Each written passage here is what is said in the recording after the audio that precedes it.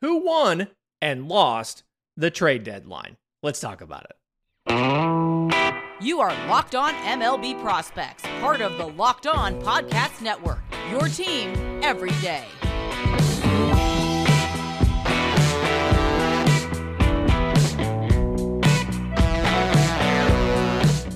Yes, welcome on in to Locked On MLB Prospects, your home for all things minor league baseball. I'm your host, Lindsey Crosby, freelance baseball writer and podcaster. Thank you for making this your first listen.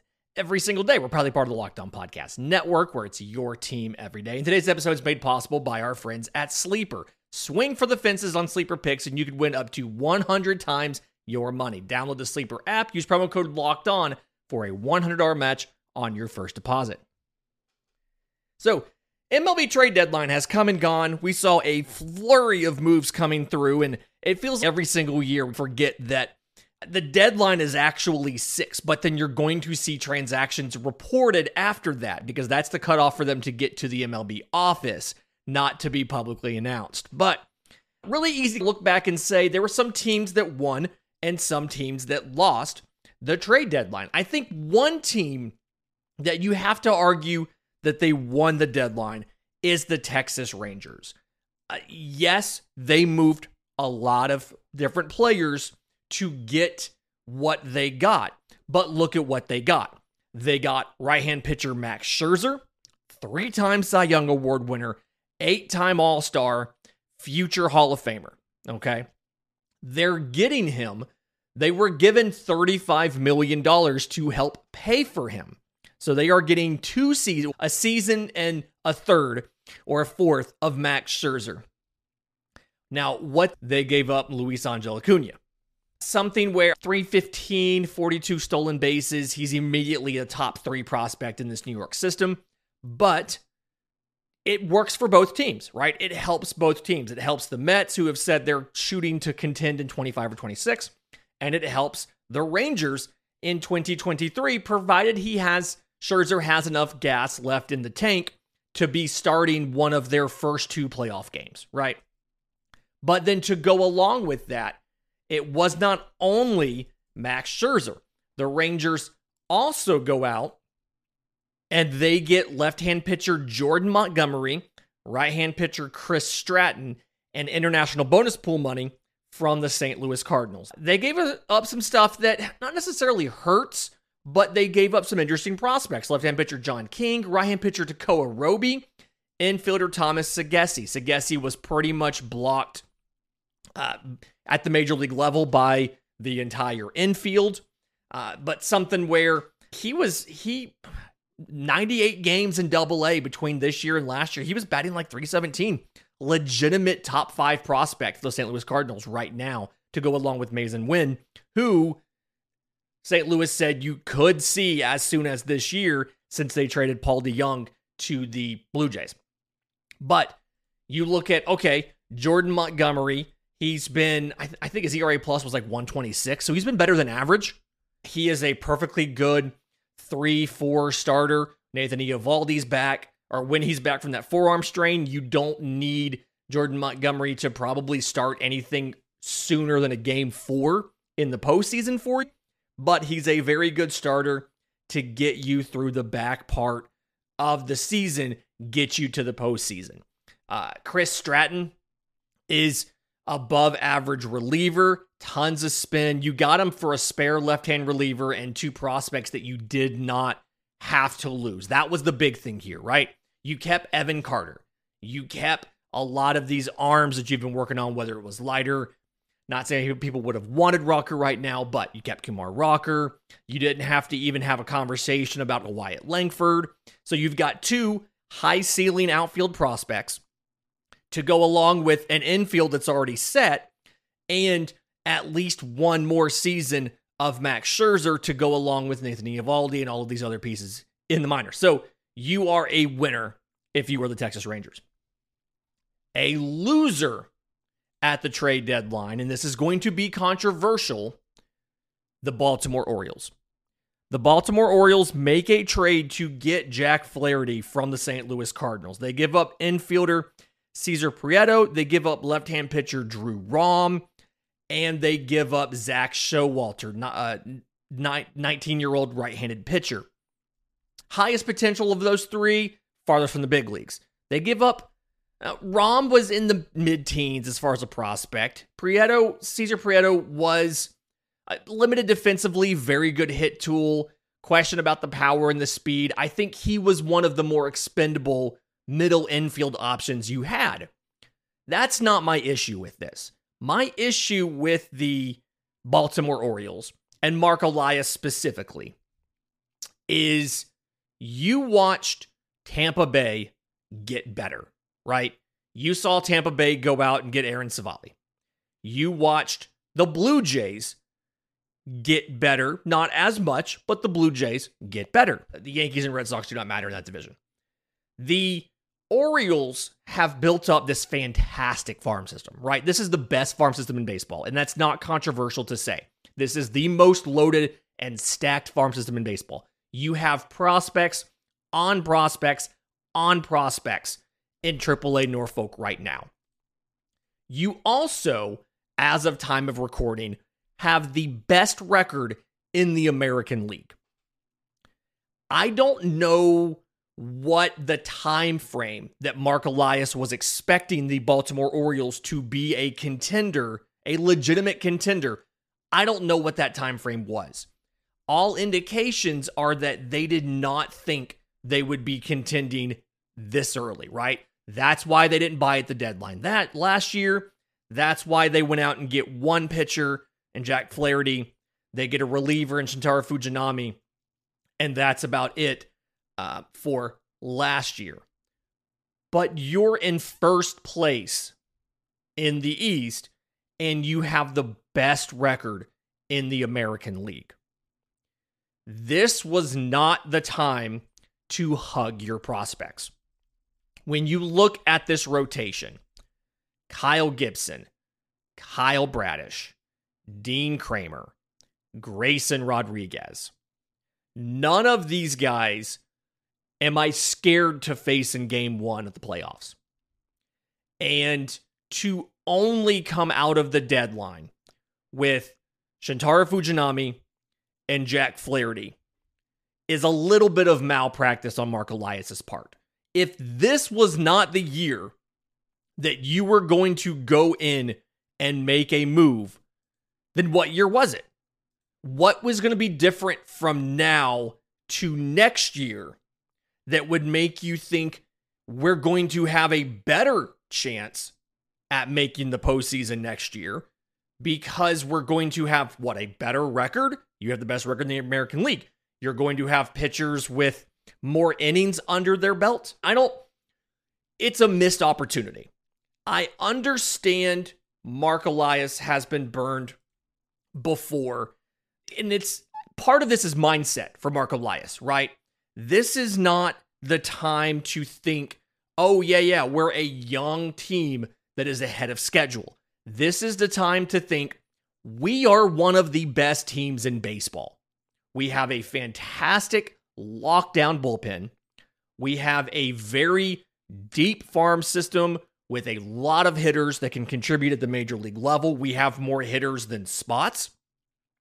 And the fact that there were guys available like a Jordan Montgomery, like a Lucas Giolito, like a Max Scherzer, Eduardo Rodriguez, after he vetoed the trade to the Dodgers, did not end up going anywhere else.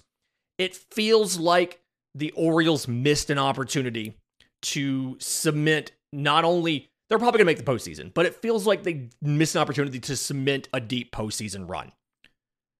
You could have moved more prospects for better players. And I'm not saying trade Jackson Holiday, but you could have traded a Joey Ortiz. You could have traded a Kyle Stowers. You could have had a discussion about a Connor Norby or a Kobe Mayo or a Heston Kierstad. You should have been able to come out of this with at least two starters, and the best one being better than Jack Flaherty. And if the Orioles get knocked out of the postseason in the first round, this is going to be right here where you're going to look back and you're going to say, that's where they did it wrong. They blew it. Mark Elias blew it because he didn't go for it at the deadline. in just a minute. The Mets made a lot of transactions, and the Yankees don't. And we'll talk about it next on Locked on MLB Prospects.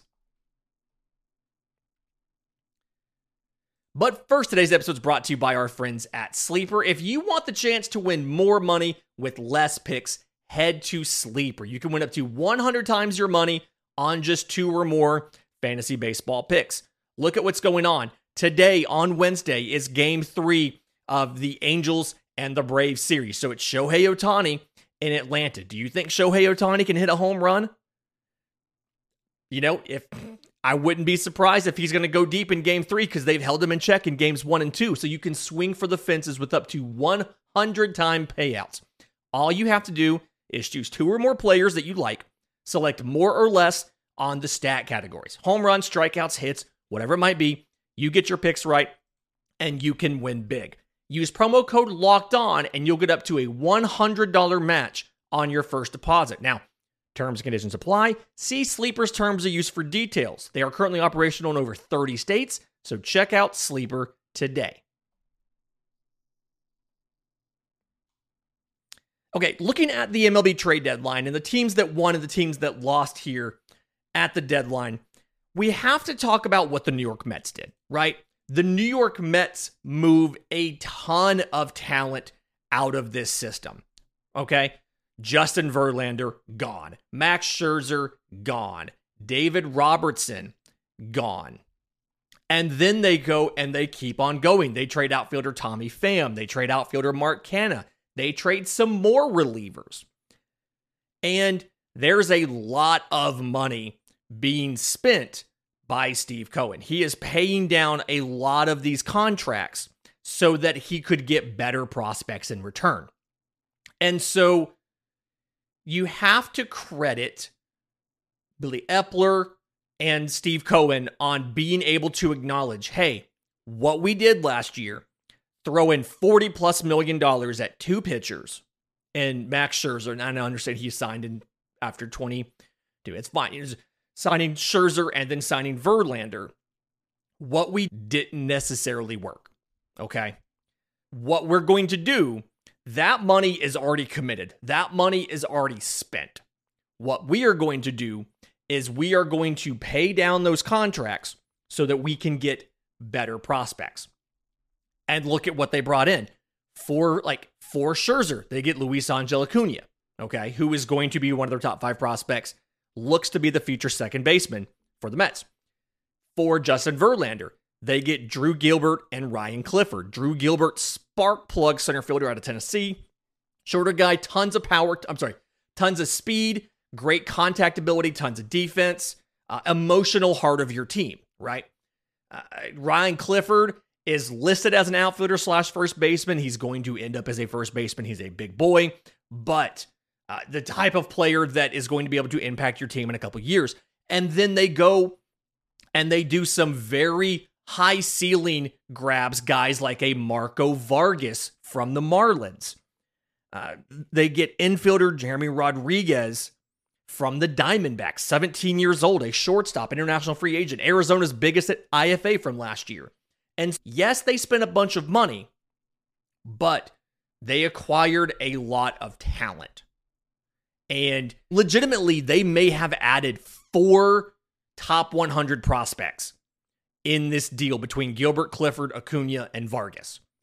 And what this is, they acknowledge 23 is out. They acknowledge 24 is probably out. Verlander had a contract through 24. They took offers. They had discussions on other guys like Pete Alonso, who were only signed through 24. But what they did was they restocked the system. And in Epler's words, they reprioritized the investments of Steve Cohen. But in reality, what they did is they properly assessed the position of the team, and they made the decision to go ahead and sell while they could and maximized the return on what they got. I mean, think about the fact that they traded Max Scherzer to the Rangers and then turned around the next day and sent the other ace, Justin Verlander, to Texas's rival in the division.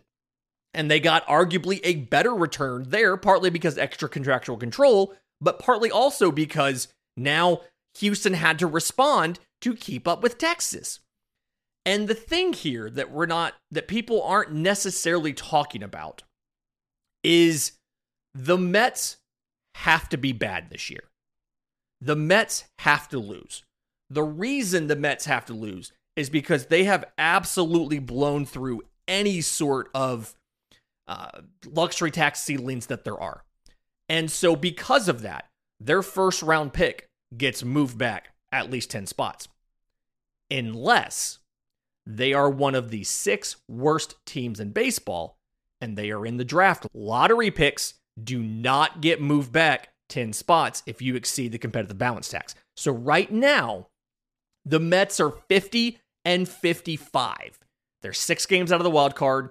They are 17 and a half games back in the division, which is absurd to even think about. The Colorado Rockies are only 18 games back in the NL West. The Mets are 17 and a half back in the East. But if they can get themselves into the bottom 6 records in baseball, they are guaranteed a high pick in the draft, which Steve Cohen is on the record as liking those high picks because of the talent that's available there, and it's a chance for him to use his money. So, watch for the Yankees to be bad. Watch for the Mets to be bad. The Yankees are a team that messed up at this trade deadline. They made one transaction. That transaction was made literally, I guess technically it was 2, but at the very last minute, they went and got Keenan Middleton from the White Sox, a 29-year-old relief pitcher. This is his 5th team since 2020. He'll be a free agent this season, but they got him, and then they made another small deal for another reliever. The issue here is the Yankees aren't good. The Yankees offense is not good. And the only time the Yankees offense has been good has been when Aaron Judge is healthy and is in the lineup, and the other players are hitting around him. They haven't shown a pulse since May. They got Spencer Howard from the Rangers, who has an ERA over 10, and then they got a rental reliever from the White Sox in Keenan Middleton. It does not move the needle to make you better. They didn't buy, or they didn't sell. The worst thing you can do with the trade deadline is nothing. You have to either commit to improve your roster, actually improve your roster, or you have to commit to get rid of some of your expiring contracts for future assets. The Mets made the decision to sell. The Yankees didn't make a decision at all. And next season, and in 2025, the Mets will probably be better than the Yankees because of it.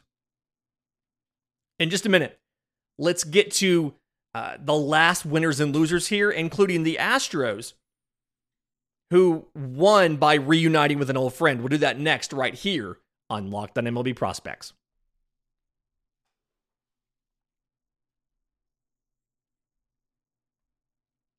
Yes, welcome on into Locked on MLB Prospects, your home for all things minor league baseball. I'm your host, Lindsey Crosby. We're going over the trade deadline, winners and losers. And the Houston Astros, it's hard not to call them winners of the trade deadline. Now, not everything matters as far, they didn't make a ton of moves, right? They sent out Ryan Clifford. They got Justin Verlander, but Justin Verlander is the most impactful move of the deadline for me. This morning, coinciding with this episode, we're dropping a list of the 10 most impactful trade deadline deals, and I have Justin Verlander to the Astros as number 1, because if his option vests for 2025, which I believe it takes 140 innings or so to do that, then the money being included by the Mets means that the Astros will be paying like $39 million for 2+ seasons of Justin Verlander. The same Justin Verlander who won a Cy Young last year. The same Justin Verlander who, after his first couple starts, has looked more like the Justin Verlander that we know. And so the big thing here is you get Justin Verlander back on top of that rotation. A rotation that You look to be good without him because you were bringing up Hunter Brown, but then you were absolutely decimated with injuries, right? Think about this rotation. You had Jose Urquidy. You had Luis Garcia. You had Lance McCullers. You lost all those guys. But now your rotation can be Justin Verlander, Framber Valdez, Hunter Brown, Christian Javier, JP France. That's not a bad 1 through 5. And then offensively, you've gotten Yordan Alvarez back. You've got Jose Altuve back. We don't know about Michael Brantley, but you've got everybody else back. This looks a lot more like the Astros team that we knew. Jose Abreu, free agent signing to play first base, remembered how to hit again. Alex Bregman is still at third base. And so this is now closer to the Astros team that we thought it was, both offensively and pitching staff. And the big thing here is, yes, you gave up a promising future piece in Drew Gilbert. Yes, you gave up Ryan Clifford, who, again, is probably going to be a first baseman, not a corner outfielder. But you have multiple years of control of Justin Verlander. And more importantly, you positioned yourself to be able to keep up with the Texas Rangers, who are trying to do this as this construction of the team really for the first time. You're only half a game back going into Tuesday night's games. You have not scored as many runs as them. You have allowed less runs than them. Altuve coming back, Yordan coming back helps your offense. You've gotten your pitching staff to be even better. And so now you are primed, even if you don't win the division. Like as of right now, you're leading the wild card. So either way, you've positioned yourself to get into the postseason, and that is what matters. And so because of that, because you did not have to sell the farm for a significant upgrade at starting pitcher, the Astros might be back. The Astros might be coming back. And I'm really excited to watch what the AL West does down the stretch. You've got two teams that have both loaded up at the deadline in the Texas Rangers and the Houston Astros, and it's going to be very interesting to watch what they do. Teams that the third team that lost the trade deadline, this one's really tough because there's a lot of teams that just kind of reshuffled some deck chairs and didn't do a lot. The Red Sox go out and get Luis Urias from the Brewers. Not a bad choice. They needed somebody who could play shortstop. Offensively, he's having a dreadful year. They didn't do much else outside of that. The Blue Jays go out and get Paul DeJong. They didn't do a ton outside of that. The Phillies got Michael Lorenzen. I like what they did there. They still didn't go out and get that hitter for left field. And so there's a couple different teams you can talk about here. But probably an unpopular take, I'm going to say one of the losers here is the Los Angeles Dodgers. And it's because what did they come out of the deadline with? Okay.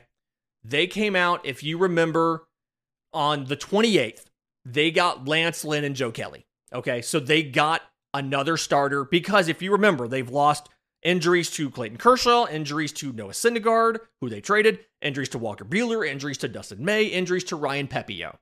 So they go out, they get Lance Lynn. He waived his no-trade clause. He has looked better recently. At the very least, he's going to be able to eat innings for this team because they have a lot of rookies in this rotation. The rotation for the Dodgers, as of right now, is Tony Gonsolin, Julio Urias, Lance Lynn, and then a bunch of rookies. Bobby Miller, Emmett Sheehan, Michael Grove, like a bunch of young guys. So I like that they went out and got an established veteran starter, right? They also got Ryan Yarbrough from the Royals on the deadline day. It's fine. He's been fine this year. He'll be an addition to your bullpen. You don't need him for high leverage. You've got other options. Not a big deal. They tried to get Eduardo Rodriguez, and he vetoed the trade. And it's hard to think about Dylan Cease not moving. It's hard to think about all of the guys that were out there that were available that didn't get traded when they were sitting there, just like the Orioles were sitting there, and the Dodgers had one of the best farm systems in baseball, and they didn't make the moves they had to make.